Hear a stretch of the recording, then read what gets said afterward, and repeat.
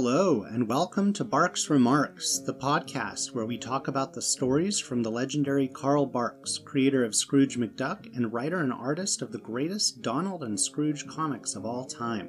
Join us as we explore his longer adventure stories in their chronological publishing order. We'll talk about what makes them so enduring, their historical context, and how well they hold up today. So, get out your reprint and get ready to enjoy our remarks. Hello, and welcome back to another episode of Barks Remarks, the podcast where we talk about the long-form adventure stories of the legendary Carl Barks. We've got a great episode today all about a very notable story called The Magic Hourglass. I'm going to ask my returning guest host to introduce himself. Hi Mark, Warren Harmon back again. Glad to be here again, and really looking forward to this story. Being a longtime Barks collector and duck collector, this story painted so many different dimensions of the ducks and a storyline that deserves talking about. Yeah, this is a fascinating one. I'm going to just say kind of right off the bat that I have kind of I think a complicated experience with this one. You know, I first read this in that big Donald Duck collection that was printed in the late 70s. I don't remember what it was called, but it presented like 10 of his most notable kind of golden age comics. And this one, it really stood out as like very dark compared to a lot of the others. You know, it was one of the only two stories in that collection that featured Scrooge McDuck, who I had already had a lot of experience with his comics, and Scrooge is so unsympathetic for so much of this story that it made it a hard story to love, and I feel like I went back to this one less frequently than I did the other stories in that collection. I hadn't read this story myself for quite some time. I remember having that same feeling when I read it again, and Scrooge McDuck is not the Scrooge we want to admire. He's the character that we really want to try to understand, and while this story dives a bit into his past, which other stories do, but a little bit different origin story, if you will, about his wealth, I think we are exposed to a Scrooge that isn't likable, and that bothers me. And also the fact that some of that early on, there's this unlikability with Donald and the nephews as well, and I'm really uncomfortable with that. But I think the story needs to expose itself to pay that off. Right. Yeah, that's a good point. And when I think about the stories that I don't always enjoy as much, they're often the stories where I don't find the ducks very likable. And you're right, there are some parts of the story where they're less likable than others. I think most everyone is mostly redeemed by the end, but this is a dark and challenging story. I will go ahead and say off the bat that I do still think that this is a great story. I don't love it in a way where I consider it a personal favorite, but I have this experience with like media sometimes, with books or movies, where I feel like I can recognize something as great even if I don't have a personal love for this one. Mm-hmm. And I don't love it either, but I respect it a lot, and I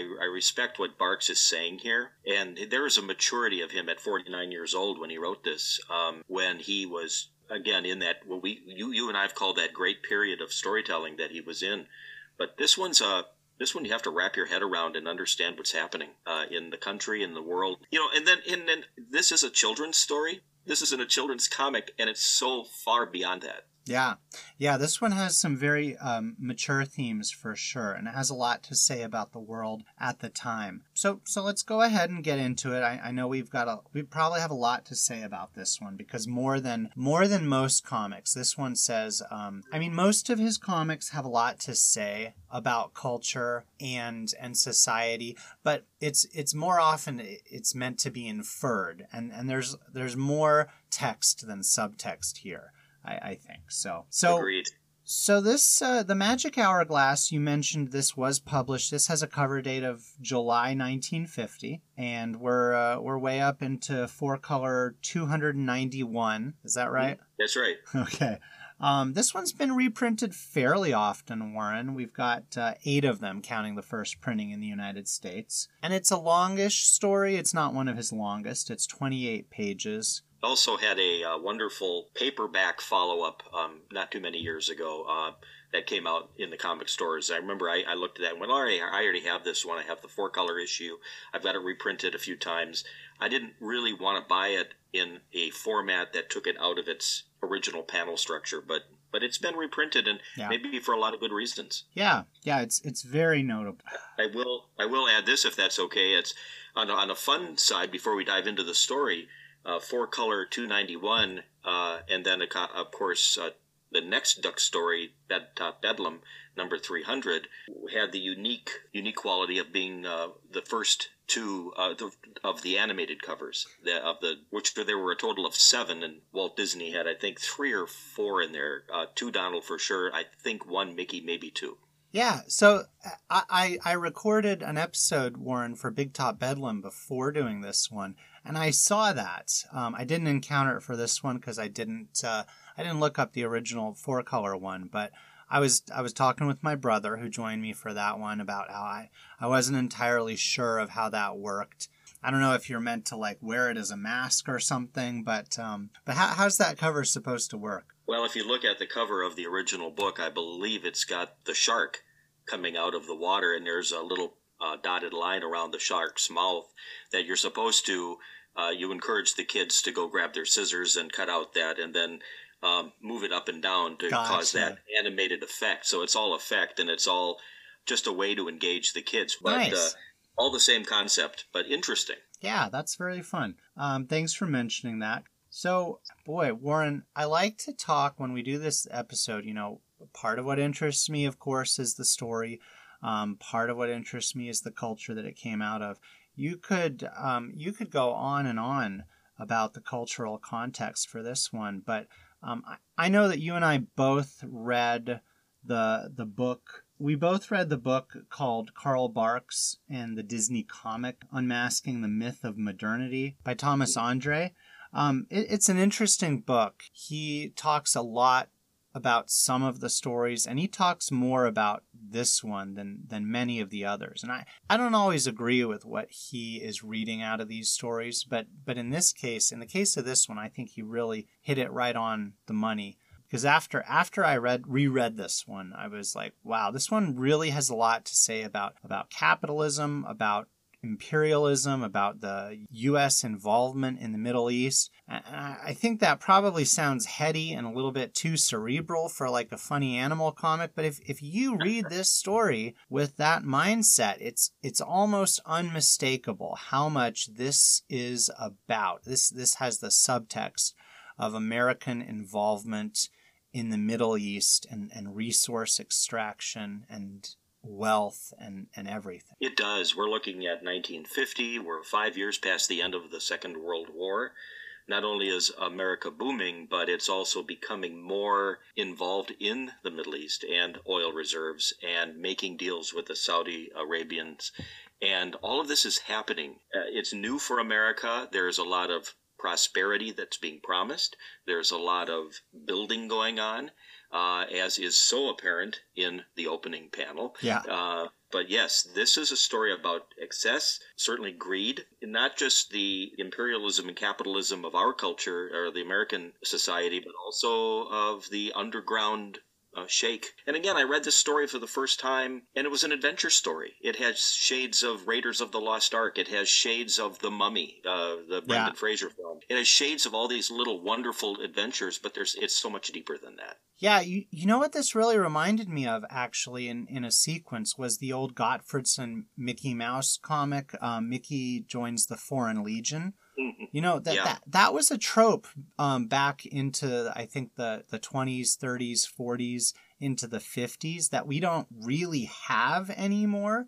You know, there was this like romanticization, and Donald and the kids don't join the Foreign Legion, but the little excursion that they have, it to me is really reminiscent of what Mickey did in that comic, but that was one of those genres of itself. There was this like American fascination with running away, escaping, and joining usually it was the French Foreign Legion. It was, and that was popular not only in the comics in Gottfredson's story with Mickey, but it was also very popular in the short comedies with Laurel and Hardy and the Three Stooges. They did the same. Yeah, and it was about going to a better life and getting a better start, and it was also it was very popular. Right.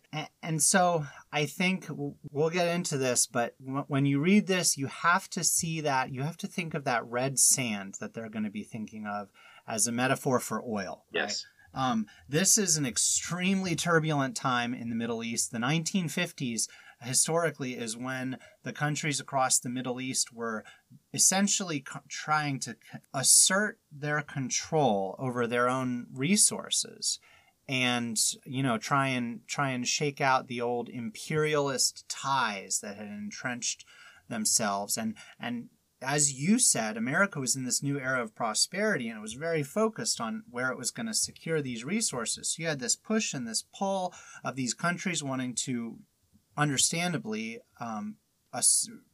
be masters of their own destiny with their own resources, and then the United States and other powers really mucking about. The CIA is heavily involved in things like deposing the Shah, or rather propping up the Shah of Iran. Thomas Andre talks about this being near the time that Saudi Arabia successfully asserted control over much of its oil. So that is what I think we're supposed to think about. Or at least, you know, Barks, we talk about how he was reading National Geographic. He was also reading the news. How could he not? Yeah, back then it was major story in the news, especially how the interests in foreign lands were becoming interested in American investment, and you mentioned too with the clandestine affairs of government and whatever. It's difficult to separate that. But as a 10-year-old or a 12-year-old child, I'm not so sure that's what the intention was. But I give Barks a whole lot of credit for sharing his take on what was happening in the world. You know, when you think about him too, he was making minimum wage, or he was making a honest salary. He was going through multiple bad times in his own life at this stage. He was getting closer to his second divorce, and he's making comments on wealth and excess and capitalism. You have to imagine money was never far from his mind, but he obviously had some really interesting ideas about wealth that come out in this story. Yeah. All right, lots to say. So let's do it. We're going to go through the structure, the plot of Magic Hourglass, but I have no doubt we're going to take a few little side detours to just talk about what it all means. But I don't want to lose sight of the fact that this is a really interesting and memorable story, even without those baked in elements. Mm-hmm. So on the first page, you had alluded to the opening panel, which has the ducks surveying Duckburg, which is just being incredibly developed, right? It's skyscrapers and it's a bustling port, and the ducks are admiring it. And Donald is, when the nephews talk about what a swell view of the city it is, he goes out of his way to say that it's a swell view of some of his Uncle Scrooge's property. Mm-hmm. And this is kind of the first little disturbing bit. To me, it's disturbing, right? This is the story that he wants to tell. But the ducks are in this kind of weird debate over, you know, their closeness to their Uncle Scrooge. Donald is bragging about how his uncle owns all of these properties, and, you know, he lists all of the types of industries, and the nephews are taking offense at this because they're like, you know, he's our uncle too, even if we're more distant. And they accuse him of Scrooge not really liking him very much because he's never given him anything. And they point out that he did give them a dime once. So one time once, yes. Yeah, so this is the setup, right? This is the conflict between the ducks. But what really stands out is that we've just looked at this. We've just seen this panel that represents Duckburg and wealth, but it really represents capitalism and that idea of mid-century American progress. Beautifully done too. I really do love that splash panel. I remember that one as a kid as probably one of my favorites because it showed me a Duckburg that I had not imagined, a Duckburg of the future. You can see just the modern looking structures. Yeah. And you're right. I think this also immediately sets off this battle or competition between, who likes me best. And yeah, well said. But even though they gave him the dime, Donald still implies or basically insists that he still likes me the best. We go to the next page and we see now we're cutting back to Uncle Scrooge. He's in his modest kitchen, as they say. I love the first panel, and I think this is where it kind of sets up this whole destiny story here, because this is a story about destiny. As the nephews are arguing, they show the chicken with destiny across the belly on the nest, and we know what's coming. Immediately we see Scrooge with this hourglass that he uses to time his eggs, and he goes through the panel. And what struck me about this particular page is not so much the fact that the eggs did not come out the way he wanted them to, because they should be with this hourglass. It's the little symbols everywhere in the kitchen and on the table that have dollar signs on them, or paintings with coins in them. Again, emphasizing this importance of wealth, at least in Uncle Scrooge's mind. But the eggs did not come out well, and he immediately blames it on this old hourglass. It's worthless. Time to get rid of it. Right. As soon as this hourglass fails to time his soft-boiled egg perfectly, he's ready to give it the heave-ho. And there's a lot in where he got the hourglass, right? Because it references some of his beginnings as a poor cabin boy on a cattle boat. These are details that are going to come in later that Rosa is going to use. He mentions buying it in a thieves market in Morocco, so we kind of suss out that this was stolen at some point. And he knew it at the time. I think this is what's important, is to know that. So he bought it intentionally in a thieves market, and it makes you kind of wonder where his identity will come from. Right, and this is a big part of why the story off-puts me immediately, right? Because we've got this version of Uncle Scrooge that I don't like. Right. He's a scoundrel. He's villainous, if not an outright villain. And, we haven't even talked about the fact that I'm sure it offends you the way it offends me, the notion that Scrooge's wealth was a result. We're going to learn later that, this is a lucky talisman, basically, that brought him his wealth. And Barks, he's going to etch-a-sketch that away. But so we can accept that this is not canon, but this is a Barks story, and he obviously hadn't developed the character. He hadn't, even if he changes him up all the time, going forward, by the time we get to Only a Poor Old Man and others, we know that he's hard-hearted and he's miserly, but he at least has this decent core. Yes. So this is very upsetting, I think, to a big fan of the quote the real Scrooge McDuck. So do you think that Barks was playing with his character development at this point and not quite sure himself? Yeah, exactly. He hadn't landed on that yet. He's kind of vacillating back and forth because in Voodoo Hoodoo he's again scoundrel, villainous. But in The Old Castle Secret, his second adventure-length appearance, he was much closer to what he would end up being. So yeah, we're kind of vacillating back and forth, and this is definitely towards that scoundrel side. So on that next page, Warren, we go through some of his morning routine where he's checking up on his industries, and he learns from a report that he has a fishing boat called the Junk 2 that is not worth the powder to blow it up, and he can't sell it. And so he has these two items that are upsetting him, that are worthless, they don't perform their function anymore. And so he decides that he's going to summon his nephews, and he's going to kind of do, he's going to kill two birds with one stone, and he presents the Junk 2 to Donald, who is overjoyed. That's right. He immediately becomes extremely joyful that he has now been proven to be the favorite. Right, and the nephews are thinking that they're going to get a better deal than him. And why don't you take us on to that next page? Yeah, so they're a little humbled, and they're looking up at him and graciously waiting for their gift. And Scrooge masks this, his disappointment in the hourglass as this charming old hourglass, and gives it to them. And of course, the next panel, they're walking away. The boys are sulking. Donald's just absolutely having a field day, saying that he got the better of the deal. So immediately the kids start just wailing and moaning while Donald goes off to see what kind of boat was left to him. Notices that the Junk 2 is not in terrific shape and laying on its side in the harbor. So that's where we end up. Right. The Junk 2 lives up to its name. I guess there's a type of boat that is called a junk, right? It's a Chinese ship, I think. So it's that not... was a term for a ship out of Asia. Correct. Right. So it's not that weird that there's at least plausible deniability.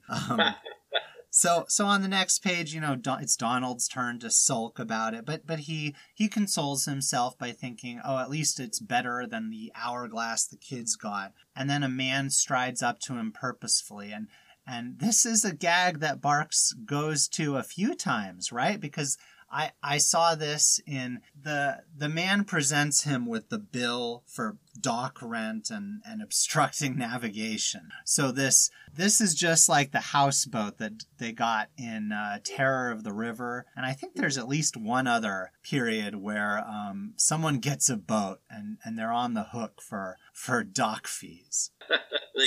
They get the bill thrusted in their face. That's right. Right. So we transition back to the nephews, who decide that it's not worth it to do anything with the hourglass.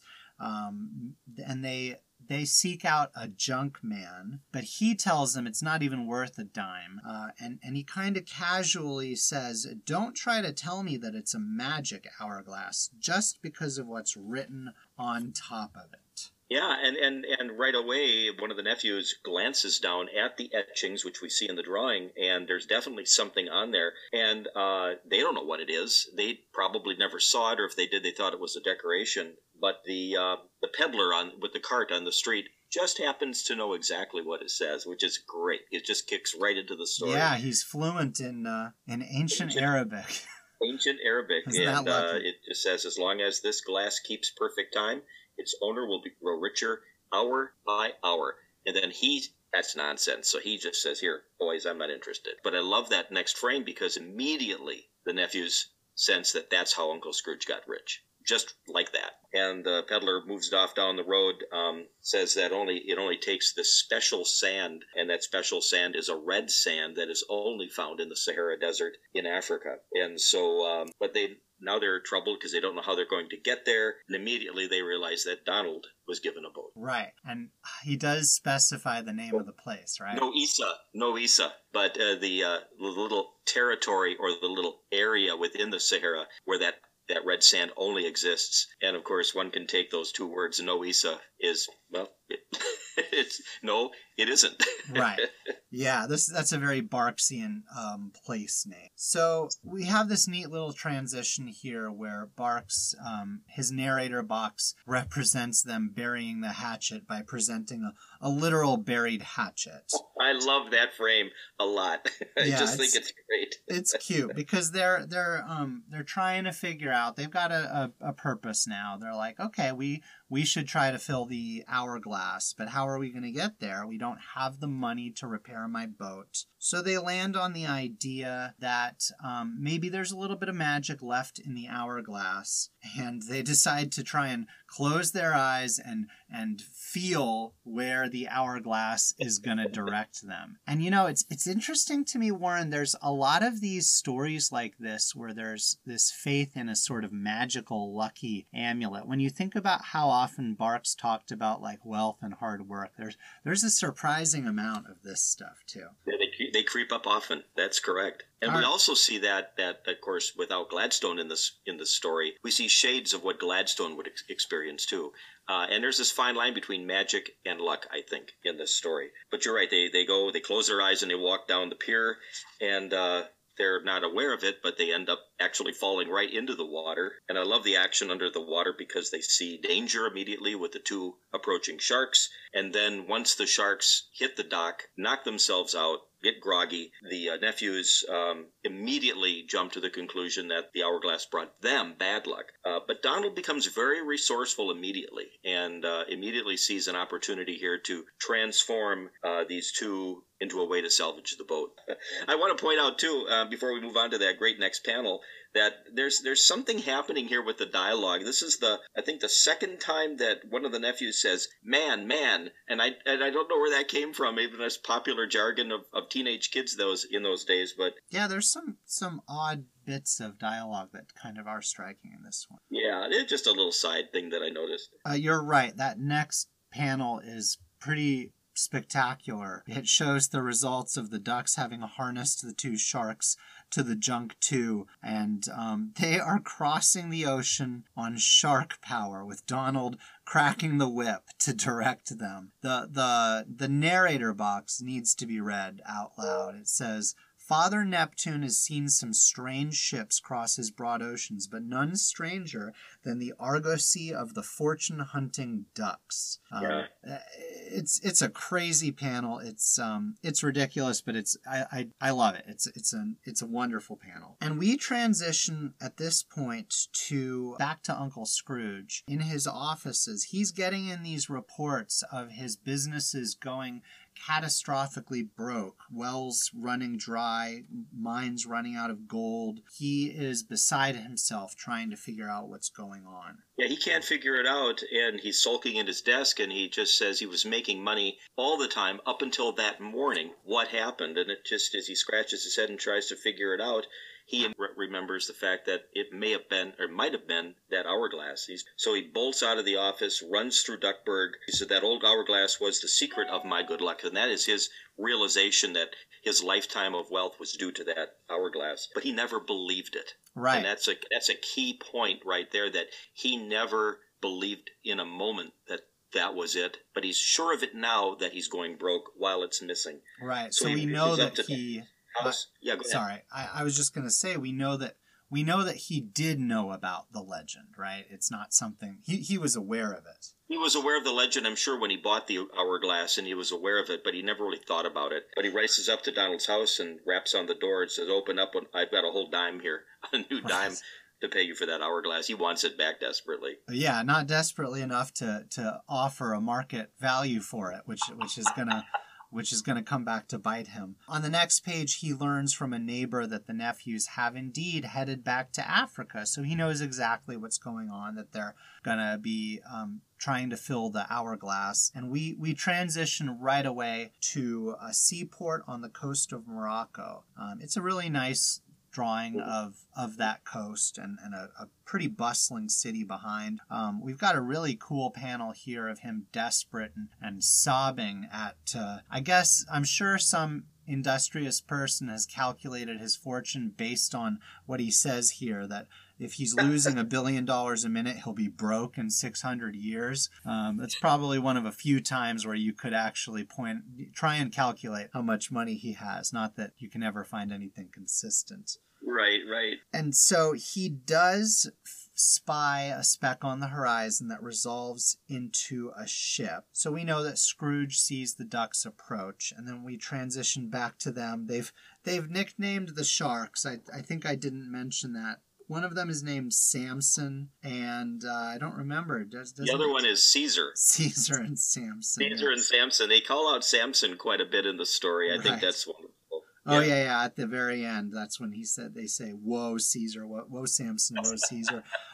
But Donald gets shanghaied. He gets captured immediately by a couple of thugs that Scrooge has hired. Right. So this is part of that pretty villainous behavior that Scrooge participates in, and part of what makes him pretty despicable in this one. Well, I think so, and he immediately wants to use brute force to get that hourglass back, and we don't know how he's going to do it, so we're really compelled to turn the page. But before we do that, I wanted to ask you, Mark, if this was the first time we see Scrooge McDuck traveling outside of Duckburg to a global destination, because he is now in Morocco. I know he went on adventures with the nephews. This is a little different. He's out there to get the nephews, to basically. Yeah, you're right. Because we'd highlighted that in his earlier stories where he participated, he had generally sent the ducks off, like in Trail of the Unicorn. So yeah, good catch. This might well be.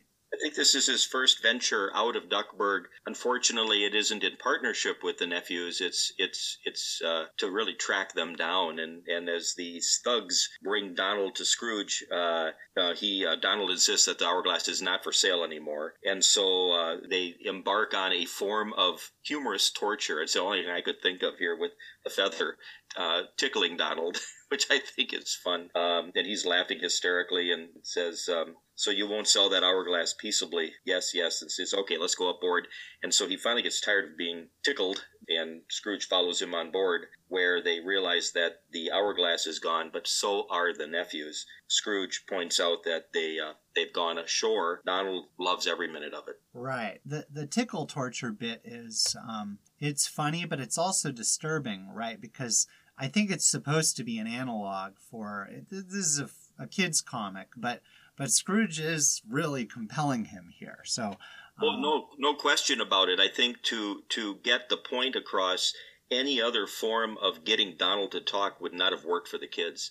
I think this was really an important way to say, yeah, it's still unfortunate that Scrooge is doing this, but it was done in a way that I think is more humorous. You're going to do it. A little more. I don't like it either, because I think this is showing a side of Scrooge I do not like at all. So the next page is all about Donald having separated himself and trying to find the nephews before Scrooge and his minions do. And this is really, it's set in Morocco, and this is that old trope of North Africa.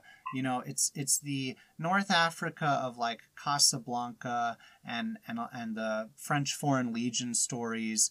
It's a very mysterious place full of like unsavory people, right? It's very stereotypical, and Donald is nervous, and he gets caught by who he thinks is a thug, but is really the nephews in disguise. So they're able to get away, but it's just an interesting little sojourn into that kind of stereotype of Morocco. Yeah, you see a lot of that in the 1943 film Casablanca with the seedy characters and in that part of the world.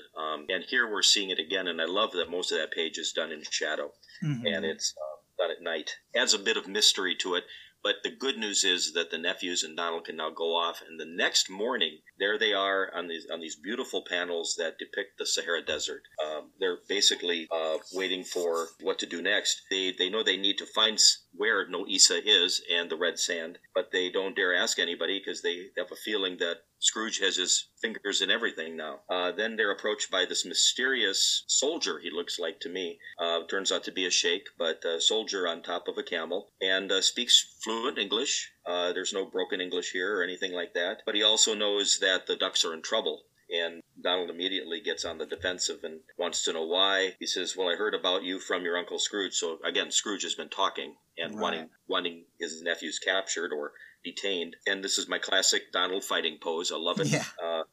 It's just super classic. So you won't take us without a fight. You get to see the first real close-up of this face, this menacing face. You don't know if he's good or evil. I really didn't know. But he immediately says that he is not interested in any reward. He wants to recruit them as mercenaries for him, as soldiers in his cause.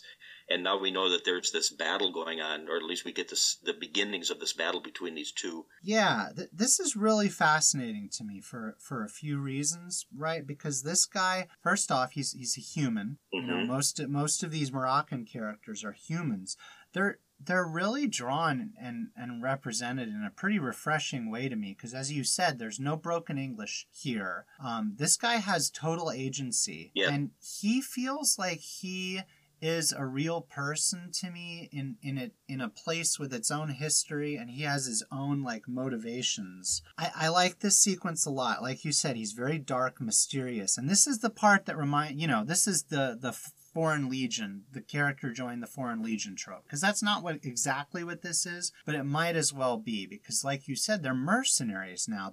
They're riflemen, and they need to, this guy, his trading caravan, it seems that every time he crosses a certain stretch of desert, they get attacked by this ambush, and we're going to learn that those people, he's convinced that they are coming from that legendary oasis of Noissa or Noissa, Right. and that he wants the ducks to help protect the caravan. And Yes. so they come to there's this fun back and forth, where he seems like he might be crazy because he says it does exist, he says it doesn't. It gives us this nice tantalizing, idea about the raiders and the place. And they come to this empty patch of desert, and he tells them to be very watchful at this point. Yeah, and he says and this is where they're looking out at this vast desert, and you'll soon see the raiders coming from any other place. And immediately they go down to the base of the ridge where they find this watering hole for the camels, and they are, I think, now being accepted as members of their caravan. The ducks seem relaxed now, and as night falls, it says in the second frame on the next page, it's getting quiet. It's that quiet before the storm, and immediately we see these panels that unveil the attack, the raiders. They're asked to kind of strategically aim where the gun flash is coming from, but the nephews know a little bit more, and they're saying, well, no, we have to follow the action. So there's a little tactical strategy which I like them employing, and of course one of the bullets from the nephews goes right past one of the raiders, and they start running off. Yeah, so this is a pretty intense battle, right? This is a gunfight. These are real bullets. This is where someone could get hurt. This would not be allowed, to be printed this way in story that was submitted in the modern comics. Disney now has strict guidelines about this kind of okay. But it's really interesting and it's very exciting, even if it's still a little bit cartoonish. But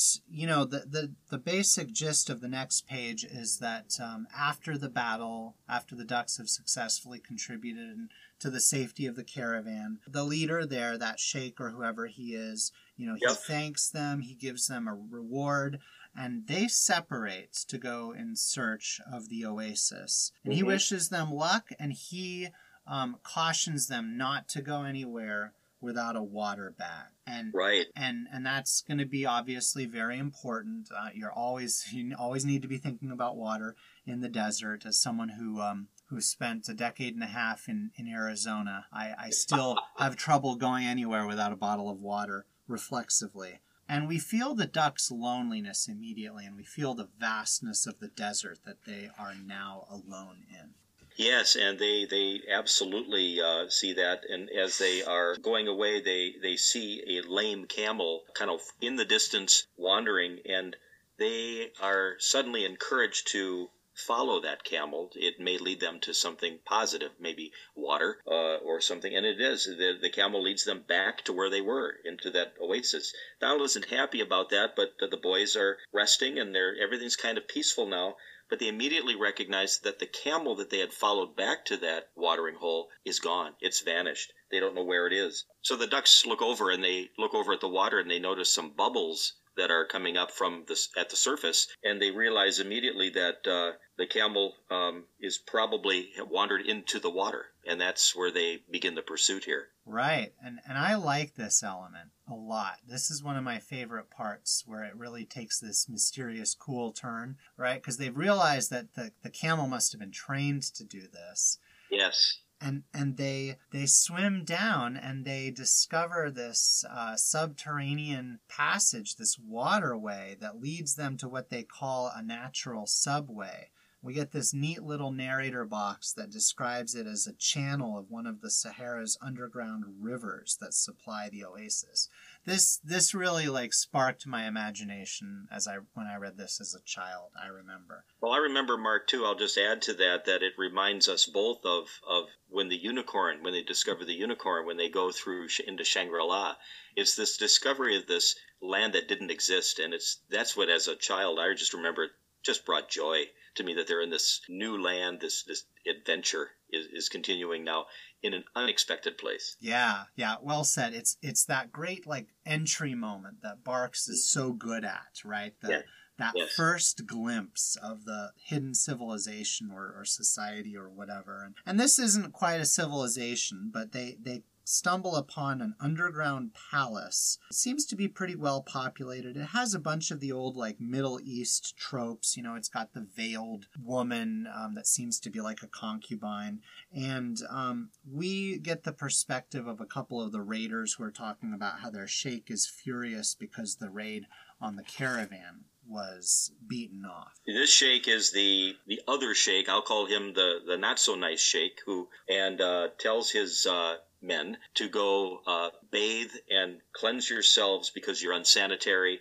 Bathe in the red sand that brings good fortune. It's the first time we see now the origin that the sand is going to be here. We see it immediately then in this wonderful pile, and these three guys walk over there kind of sulking like, oh boy, you know, I hate to take a bath. It's beautiful. It's good humor. But then the next frame we don't see them, but we do see the nephews and Donald as they approach.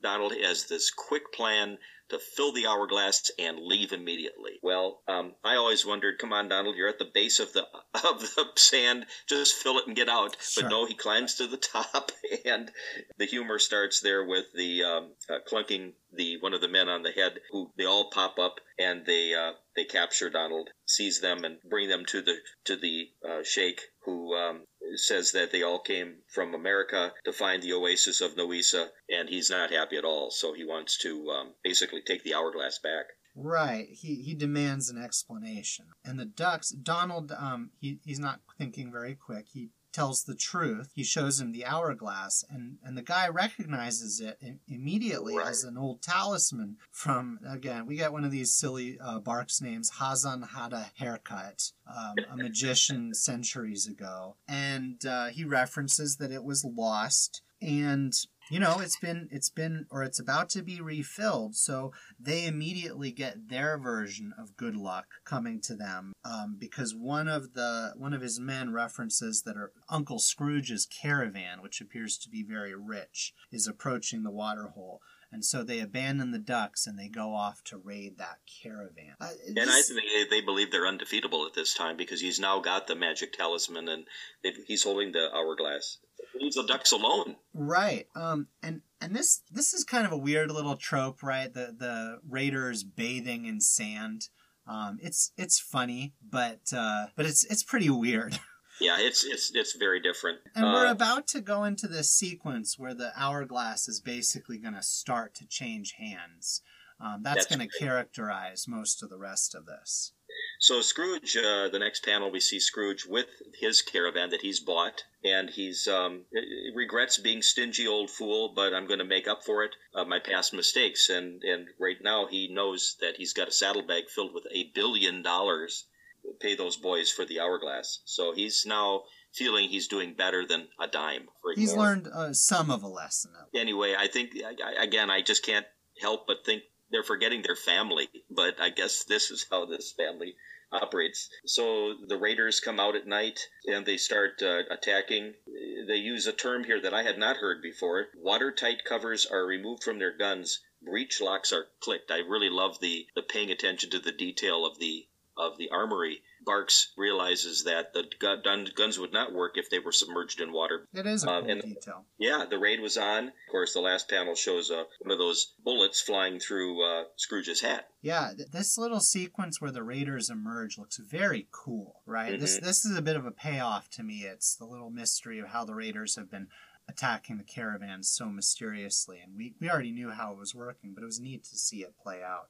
And now we know that they're emerging from the water, and that silhouette panel is really quite nice. Yeah, and so, you know, the fight is really one-sided. Uncle Scrooge's his hired men are routed. I like that neither of these groups of characters are really caricatures. You know, they're not. This is a kinder depiction than he'd do in a lot of these stories. And, you know, the raiders now are reaping the good luck, right? Because they've got Scrooge's $1 billion, they've got the rich supplies from his camp, and they're celebrating this, holding the hourglass aloft, and Donald sneaks in at the end of the page and he snatches it back and flees for his life. So here the hourglass is now back with Donald, and they are hiding in the desert again as we see the rebel, not the rebels, but the caravan, the kind of sulking away now without the hourglass. the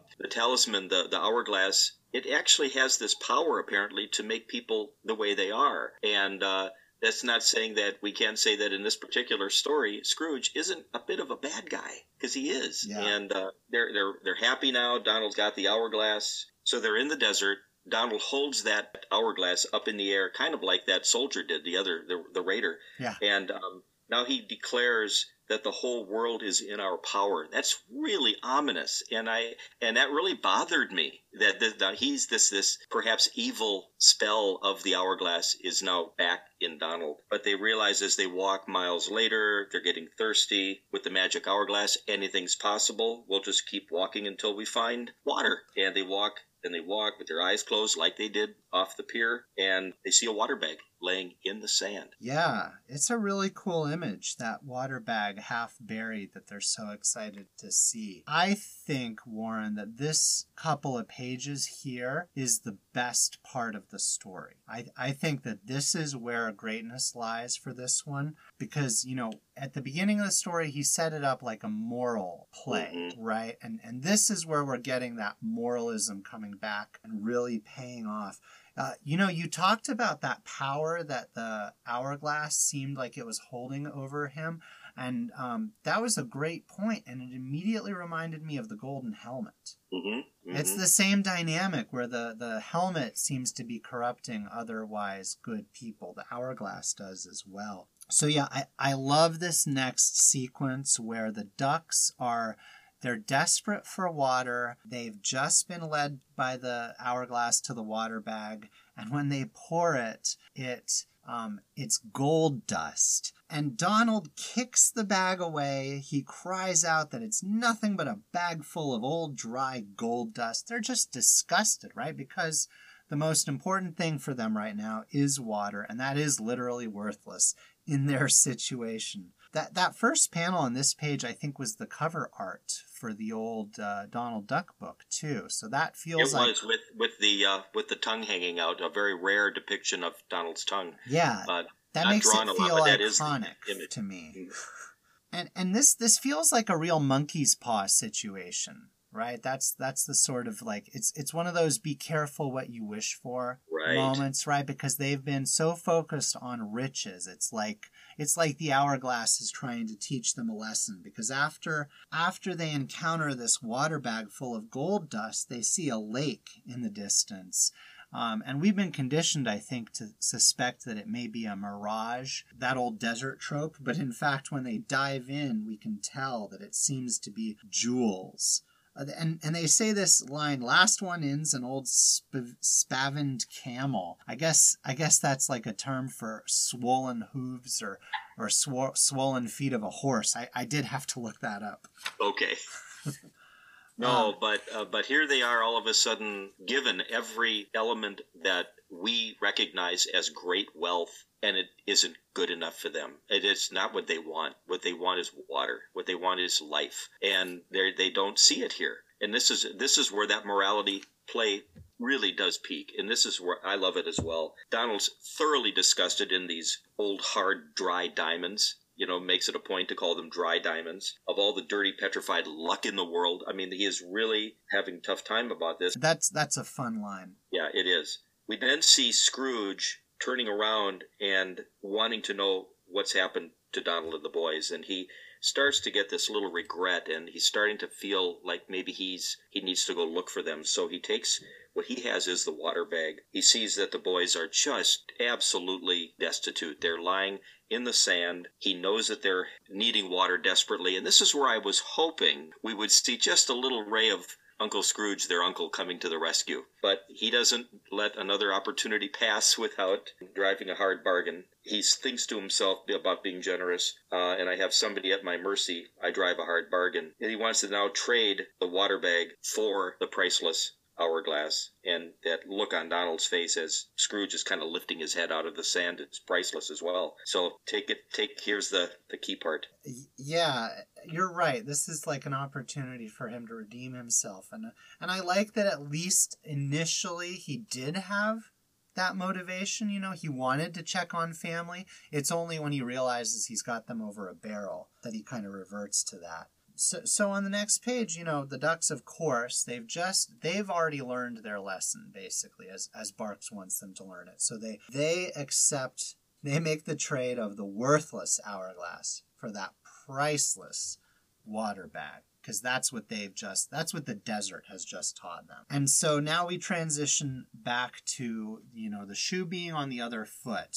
The 5 ducks are walking through the desert. Donald is kind of foregrounding the lesson by saying out loud, well, our dream of riches has gone fooey or fluey, but so what? And a nephew says, we're happy.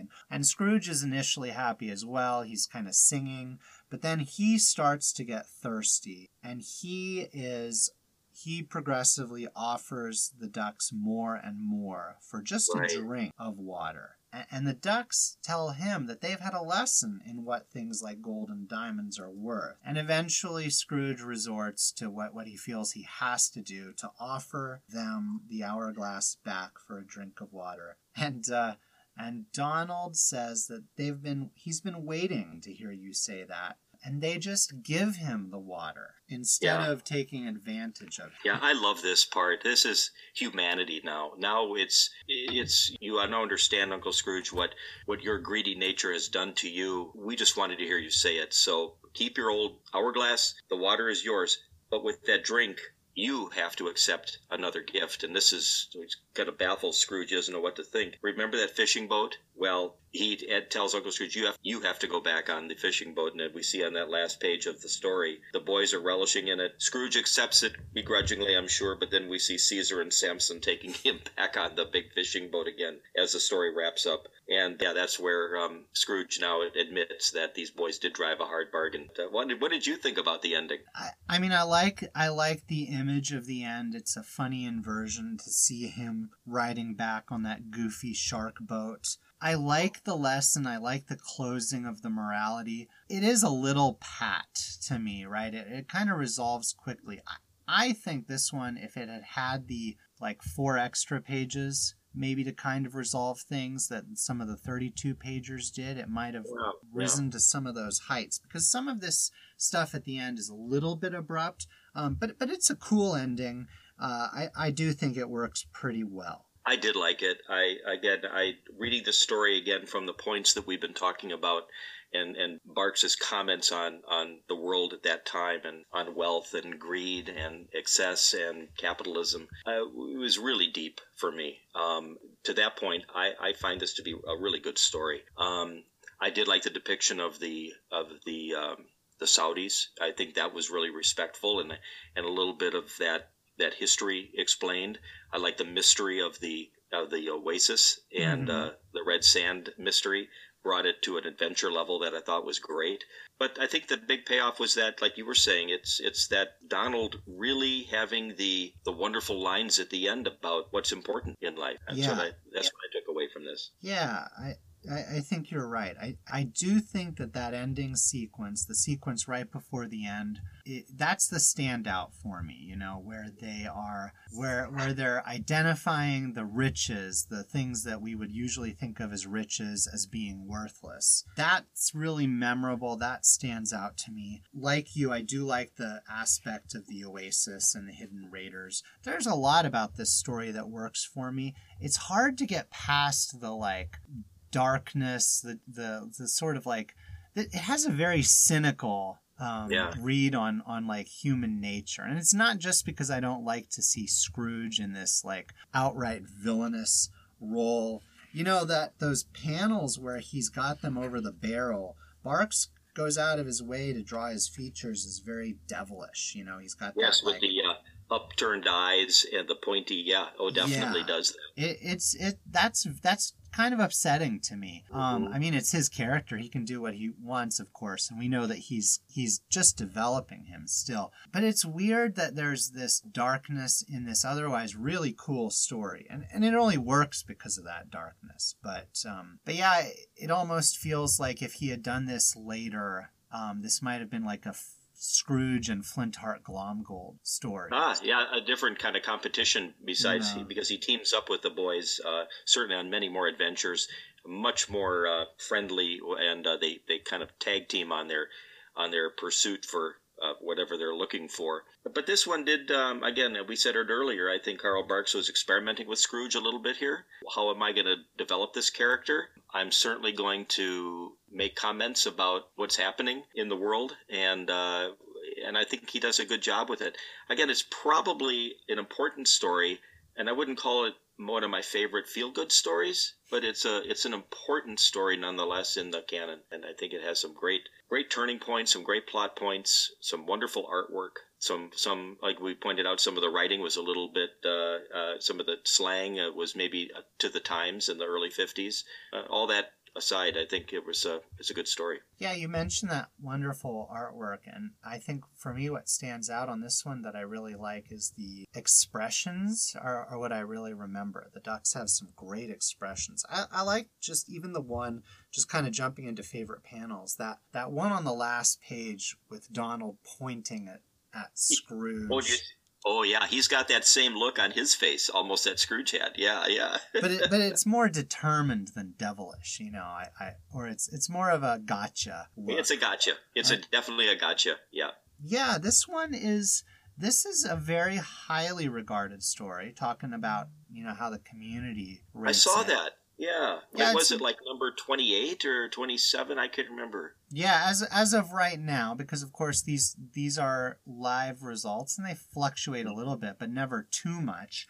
It's ranked at 28th on Indux, which means there wouldn't be more than a couple of non-Barks stories below that. So that's good for an 8.1. So this is like not quite top tier, but it's very high tier. Mm-hmm. Like you, this is not a favorite of mine, but I recognize it as a great story just because of what the kind of the themes that it has are very successfully told, and it's interesting. I just find it a very uncomfortable story. I appreciate that it holds up pretty well for one that came out in the 1950s and is set in North Africa in the Western Sahara, because there are a lot of, it definitely has some of these like exotic and Orientalist tropes, but that sheikh, that the man who recruits them, he's a character with his own perspective and his own history. I like that Barks alludes to him. He says, "You think I'm crazy as a camel driver," as the GIs that I freighted for in the war would put it. That was just, it was one line, but it was it really showed him as like an individual. So I like it. It's refreshing. I liked him too. He left on a good terms with Donald and the nephews, wishing them luck, gave them the water. So he had good intentions, and that's what I liked about that character. And he was honorable. Yeah, exactly. And it definitely feels like a real place. This feels like at least his idea, maybe from National Geographic, of real world Northwest Africa. Do you have any favorite panels that we didn't already kind of highlight, Warren? Well, I like certainly the opening panel. Just the sheer grandness of it sets the stage for what Barks is talking about. That one is probably my favorite, with detail and just welcoming the reader into the story. As the story shifts around and finally moves to North Africa, I do like the Sahara. I like the depiction of the camels. I think they're accurately drawn. You see a lot of that influence from National Geographic, certainly. Yeah. That's kind of, I'm just drawn by that. I would say the classic fighting Donald scene, it was something that was just refreshing to see. You don't see that a lot in Barks stories. You see it in other comics, other depictions. But I would say that overall. Oh, and then that when we first see Scrooge at his kitchen, I thought that was really interesting how all the depiction of the dollar signs kept pointing to wealth as something that was consuming Scrooge in every aspect of his life, including his salt and pepper shakers and his, everything. And I like the fact that the little side panels, the little, what do you call those, where the destiny on the chicken and they buried the hatchet, those panels were great transitions for the story to keep moving. Yeah, those are kind of my memories of this story. I agree. Those are cool. I'd already mentioned that couple of pages or so where they're finding the worthless riches. kind of reminded me of that story where Scrooge, I think it was riches, riches everywhere, and he couldn't help but find riches. But that really stands out. I don't believe this one ever got the oil painting or lithographic treatment. No, this one did not. No. But this is a really interesting story that demands a careful reread. I think it has a lot of interesting stuff to say about imperialism and maybe how hollow that search for wealth and that sort of resource extraction that America is. I mean, this was America's destiny for the next decades, really, that Barks saw it. We were going to be focused on that red sand. Well, here's the irony. Here we're 70 years later. He's using the red sand as an allegory for oil. And just this year, we see this new film come out, Don't Look Up, which is about the asteroid that's aiming toward Earth, which is an allegory to climate change. So we're seeing storytellers really begging the reader to understand what we're doing. And Barks was doing this 70 years ago, in a fun, adventurous way, but also with a very important and meaningful subtext going on in the narrative.